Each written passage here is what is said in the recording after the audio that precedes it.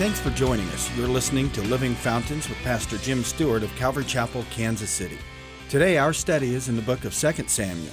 If you're in a place where you can grab your Bible and follow along with us, we invite you to do so. And if you'd like more information on Living Fountains or Calvary Chapel, Kansas City, you can visit our website at calvarychapelkc.com. Now, let's join Pastor Jim for today's study. So this evening, let's turn to 2 Samuel chapter 11. In our last study, we kind of spent a little bit of time on verse 1, so we'll move through that pretty quick because we spent a lot of time there and covered a lot of ground with staying in the battle. It happened in the spring of the year, at the time when kings go out to battle, that David sent Joab and his servants with him and all Israel, and they destroyed the people of Ammon and besieged Rabbah, but David remained at Jerusalem. And from this verse 1 on through into chapter 12 a little ways, there's a sequential flow of the decline that happens through sin. So sin has ramifications, it has results. We'll talk about some of that, but it kind of plays out for us in a word picture, just painted very wonderfully through the scripture here tonight. But it starts off with not staying in the battle. So we talked about the significance of being engaged. The battle's raging on. We're all in it. We're all a party to it. But it really just depends upon whether we're engaged and seeing our circumstances and our situations for what they really are. That's really part of the key in it. And really recognizing. So this is a time when the kings normally went out to battle. David decides that, you know what, I'm just going to take a break. I deserve a break, so I'm just going to relax and kick back here at Jerusalem while the other guys go out. I've been doing this for years. Maybe it's time for them to do this, so I deserve a break. I deserve to relax. I deserve to kick back. This is kind of the mentality that David had, and it was the beginning of a serious decline in decisions and situations, and sin really took opportunity. I think that's part of the key to observe in this, is that sin took opportunity because he didn't stay engaged in the battle. He didn't see that his place was to be out in battle and to stay in the battle. And he chose not to, willingly of his own. And then here we go. Verse 2, the ramifications things start setting up. Because had he been out and engaged in the battle and focused on what he was supposed to be focused on, the other subsequent things would not have occurred. That's the importance of this. The other things would not have occurred if he was focused on what he was supposed to be focused on and doing what he was supposed to be doing. Then it happened one evening that David arose from his bed and walked on the roof of the king's house. And from the roof he saw a woman bathing, and a woman was very beautiful to behold. So David sent and inquired about the woman, and someone said, "Is this not Bathsheba, the daughter of Eliam, the wife of Uriah the Hittite?" Then David sent messengers and took her, and she came to him, and he lay with her, for she was cleansed from her impurity, and she returned to her house. And the woman conceived, so she sent and told David and said, "I am with child."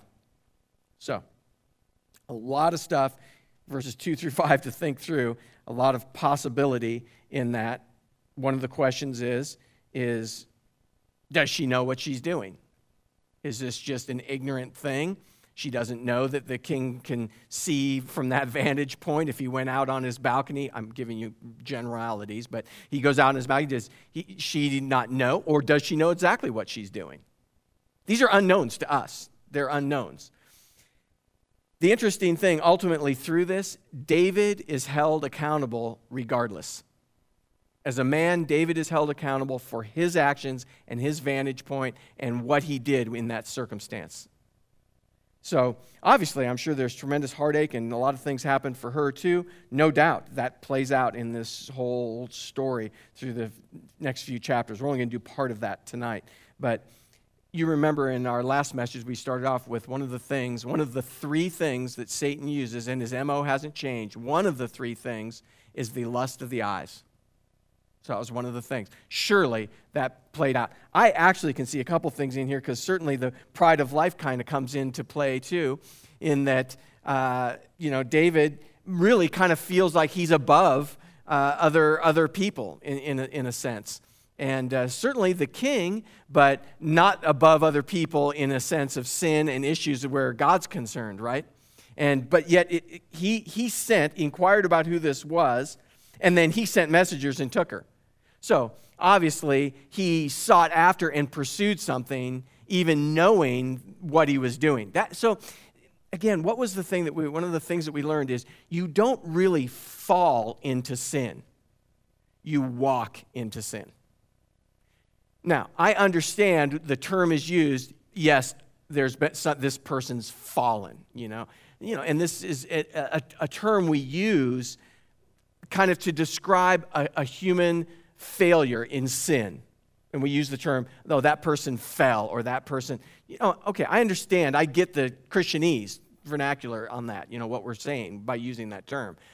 But in a sense, sometimes that kind of puts us more in like we're in a victim situation. And I fell. It's like, well, no, you walked and made decisions every step of the way that led to an issue that occurred and became a matter of sin, right? He sought out after. He saw her. He found out who it was. It's someone else's wife, and he still sent messengers to bring her to him, right? So obviously, this is just full of problems as far as that goes. Full of actions, decisions being made that led to subsequent further problems. So this is the beginning of it. This is the sin issue. So the lust of the eyes, the pride of life, and the lust of the flesh. All of those things are certainly all in play here. But we know this is Satan's MO, right? We learned that last week. Any one of those things, or all three of those things, or two of those, all of those things are Satan's MO, how he tries to deceive us, any human being, through sin. In James chapter 1, beginning with verse 12, we kind of get an insight as we get started in this process, kind of actually just about the process itself. James kind of gives us kind of a quick rundown. Beginning with verse 12 in chapter 1 of James. Blessed is the man who endures temptation. Now, remember, the word trial or temptation or testing are all basically the same term in the Greek. Testing and temptation are interchangeable. It's the same Greek word. So there's no distinction in the word because Satan means it to be something to entice us to sin. Therefore, temptation. God allows it as a testing to prove out who he is in our lives. God wants to use this for good for you and I to prove out who he is, that he can have victory if we are to walk in the Spirit. Okay? If we're to trust in the Lord, to turn away from sin, you see what I'm saying? God wants to use that in a way that would bring him honor and glory. So, blessed is the man who endures temptation. So there's blessing in the endurance in going through a trial, a testing, a temptation. There's a blessing in that. For when he has been approved, he will receive the crown of life, which the Lord has promised to those who love him. So there's this awesome blessing in pursuing an endurance through a trial or a testing or a temptation, to doing what would please the Lord and walking in the Spirit. There's great blessing and reward in that. Verse 13, let no one say when he is tempted, I am tempted by God. For God cannot be tempted by evil, nor does he himself tempt anyone. So, again, the word tempt and test are interchangeable in the Greek. But when God is using that, it means it has a certain implication. It's to be a testing to prove out the value of who he is in your life. When it's used in an evil sense, it's a temptation. So Satan wants to use that trial, that difficulty, that circumstance that you and I may face to pull us down and to cause us to sin. That's Satan's MO. He wants to use that situation to pull us down and to bring us into a point of sin. God wants to use that to prove out how awesome he is in our lives and if we rely upon him. So, same word, but different implication as it's applied between good and evil. But each one is tempted, verse 14, when he is drawn away by his own desires and enticed. So, each one is tempted, pulled down, when he is drawn away by his own desires and enticed. So, again, now you see this when we're reading about David up on the roof, seeing who this is, finding out, hey, she's really hot, so I'm going to send for some of my guys to go down and get her. This is what he's thinking. This is how I'm going to do this. And gosh, I'm king. I can do whatever I want. I really believe this. I believe it started with just kicking back. I'm king. I'm ruler of all of this. God's made me ruler of all of this. And I'm just going to send other people to go engage in the battle. I'm just going to kick it here. And Satan sought opportunity to try and get at God through David. We don't always think of this. But how people watch. People sometimes ask me, hey, well, what do you think about what happened down the road there? The vacant property now that's down the road a little ways. What do you think about what happened down the road? Man, it's just a horrible, grievous thing to me, man. It's a blight on all of us as Christians. That's what I really think about. I think it's a horrible thing. It's grievous, and it's a blight on all of us because, it makes all of Christianity look bad in that sense, And really, it kind of reflects on people's view of who God is. That's what really bums me out. It reflects on people's view of who God is. My God, your God, our God. You see, Satan tries to get at you, tries to get at me, to get us to sin so that then it can reflect poorly on who God is. Satan could care less about you. He does not care about you. There's a lot of things that run through my mind that aren't good and I can't say. But he does not care about you. He doesn't care whether you live or die. He does not squat does he care about you. You're just something he would just squash in a flash. He doesn't care. The only thing that's between us and that is God that prevents all that from happening. But don't ever think that he's wanting to do you any favors or anything. There's no way. He just does not care. But one thing he does, if he can use you to make God look bad, he feels real good about that. And that's what that whole thing's about with David right now, ultimately trying to make God look bad. And you'll see it when we get to the conclusion of tonight's message. But each one is tempted when he's drawn away by his own desires and enticed. So it's not just drawn away by the desire, but then enticed. So I think drawn in is one thing, but then enticed is starting to lead to action. So drawn and enticed. So now there's a desire to act upon it. And then in verse 15, then, when desire has conceived, it gives birth to sin, and sin, when it is full grown, brings forth death. Mark it. Man, I'm telling you, that is a scripture that plays out over and over and over again. When desire has conceived, it gives birth to sin, and sin, when it is full grown, brings forth death. Something's going to die. Sin brings death. Something is going to die. Apart from the appropriating the blood of the lamb in circumstances, something would die. And that's true. Sometimes friendships, because of sin, can be destroyed because of sin. But through the impartation of the blood of the Lamb, through the forgiveness, and through acting upon that and expressing that one to another, God can restore a friendship, a relationship, because of the blood of the Lamb. But Satan uses it and wants to have it for total destruction and annihilation of things. But because of the blood and the appropriating of the blood of the Lamb, things can be saved. Now, what about Bathsheba? Real quickly, thinking about maybe what is going on. In Proverbs 11, verse 22, it gives us a little bit of an insight about what's going on or not going on here. As a ring of gold in a swine's snout, okay, so a ring of gold in a pig's snout looks pretty inappropriate, right? How's that fit? It doesn't. A nice gold ring in a pig's nose doesn't fit, right? So is a lovely woman who lacks discretion. I love the Proverbs, how they're written. I really do. I don't know. tickle something inside my mind or something. I really like the way they're written. It's descript, I can see, in my mind's eye, I can see this gold ring in a pig's nose, and that looks stupid, man. Who'd put a gold ring in a pig's nose? Well, and then you read the next part. So is a lovely woman who lacks discretion. Yeah, they both look stupid. Right? They don't fit. They don't match, right? It doesn't match. It does not match. That's the whole thing. It doesn't fit. Well, maybe she's doing she's a beautiful woman, but she's doing something and in a place where she shouldn't be. I think there's where you get into, let's go on. Let's finish this out. We started at 1 Peter 3. 1 Peter 3.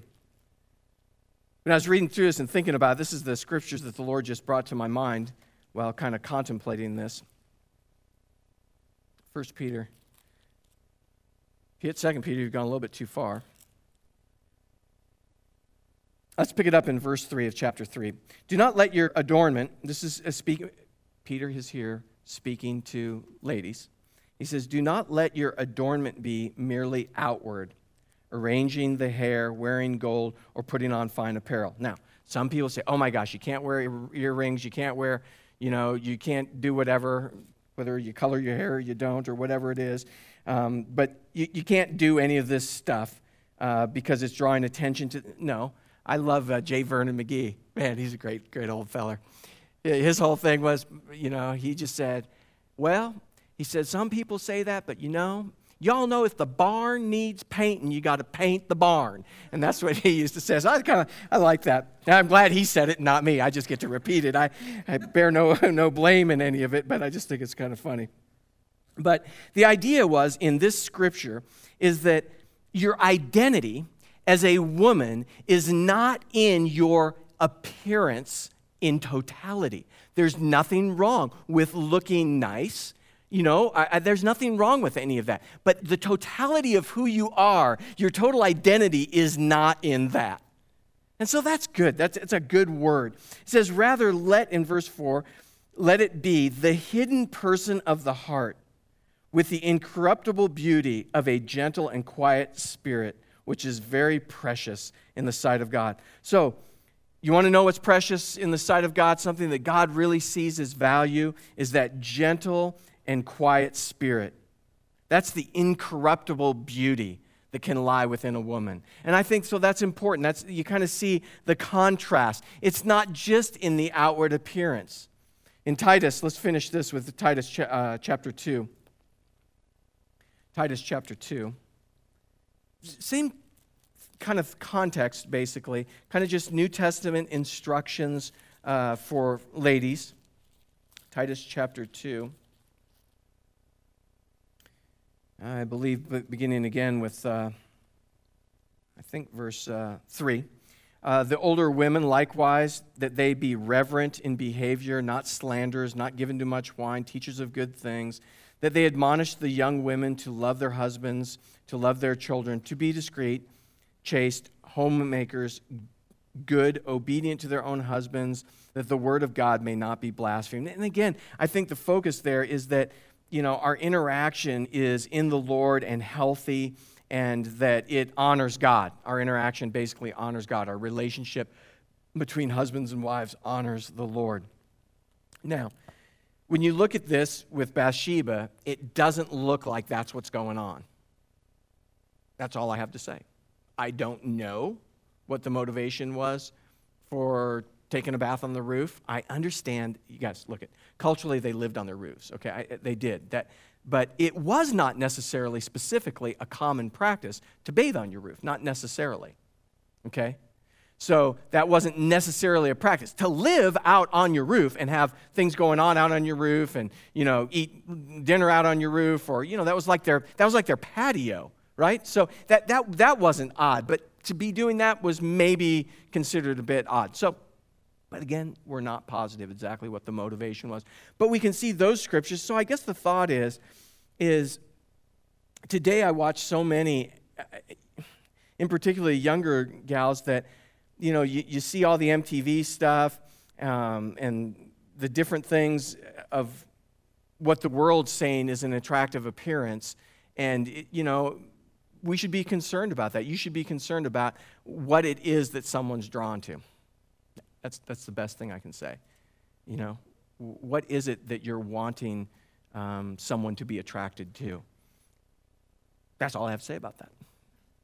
I think the scripture has said enough. Let's move on.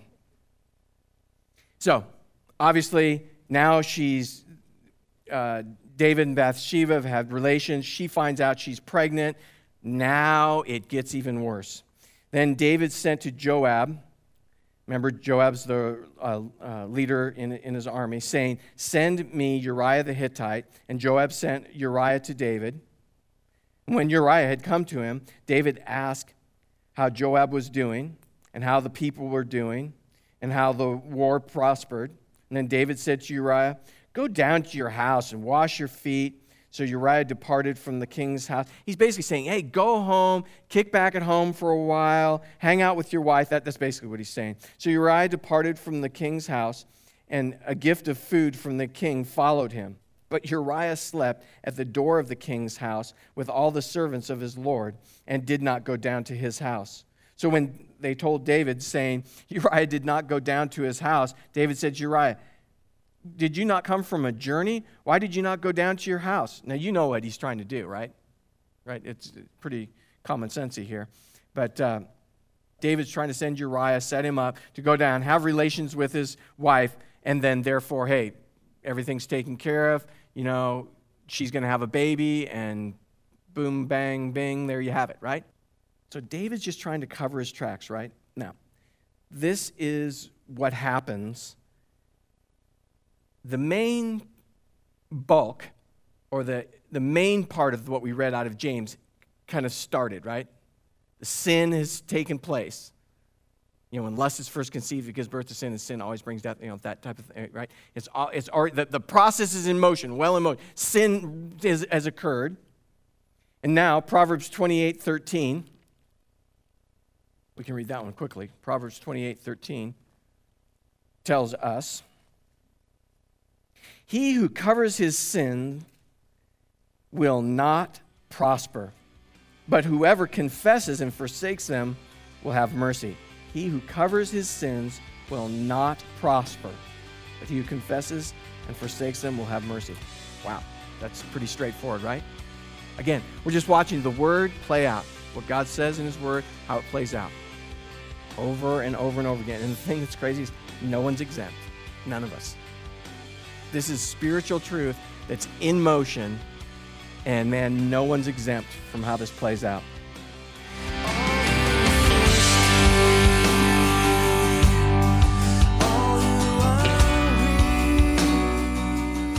Hi, this is Pastor Jim. Thanks for listening today. I know as God's Word goes out, it accomplishes the purposes for which He sent it. And I know that sometimes we hear a message like today's message and the Lord really starts to tug on our hearts. And if God's tugging on your heart and you've not been walking with the Lord and you want to get close with the Lord, or you want to start a new life with Jesus, it's just a simple prayer away. You know, Jesus said, "For God so loved the world that He gave His only begotten Son, that whoever believes in Him should not perish but have everlasting life." You know, without the Lord, we're already perishing. We're perishing in our sin. We need a Savior. We need help. And, you know, I know you know that. I know you're hearing that. I know you're sensing that. And this is your opportunity to call out to the Lord and ask Him to be your personal Lord and Savior. So I'm not talking about being religious. I'm talking about having a relationship, getting to know someone by introduction. And so this is an introduction. I want to introduce you to my friend Jesus, and He wants to make Himself real to you. He loves you. He loves this world, and He loves you personally. He knows how many hairs you have on your head or how few you have. He knows what color they are. He knows the color of your eyes. He knows how tall you are. He knows everything about you. The Bible says that He loves you with a perfect love. And He wants you to believe on Him and have everlasting life, that you can spend all eternity with Him. If you would, just pray this simple prayer of faith with me. Jesus, I want to open up my heart to You. Lord, I want to have everlasting life. I want to ask that You would forgive me of all my sin. I humble myself before You, Lord. I know I need You. I know that I've fallen short and sinned in many ways, in many areas of my life. And so I ask that You would just come in and make my life new. I thank you for salvation. I thank you for everlasting life that now is mine in you. I ask that you'd fill me with your Holy Spirit, that I might walk with you and have life abundant. I ask this in Jesus' name. Amen. If you prayed and received the Lord into your heart today, we'd love to hear from you. You can contact us or another Bible teaching church in your area so you may be encouraged in your new journey. If you'd like more information about Living Fountains or Calvary Chapel, Kansas City, simply visit our website at calvarychapelkc.com. If you're in the Kansas City area and you'd like to join us for worship, the service times and directions can be found at calvarychapelkc.com. It's been great spending time with you today in God's Word, and we look forward to you joining us next time on Living Fountains.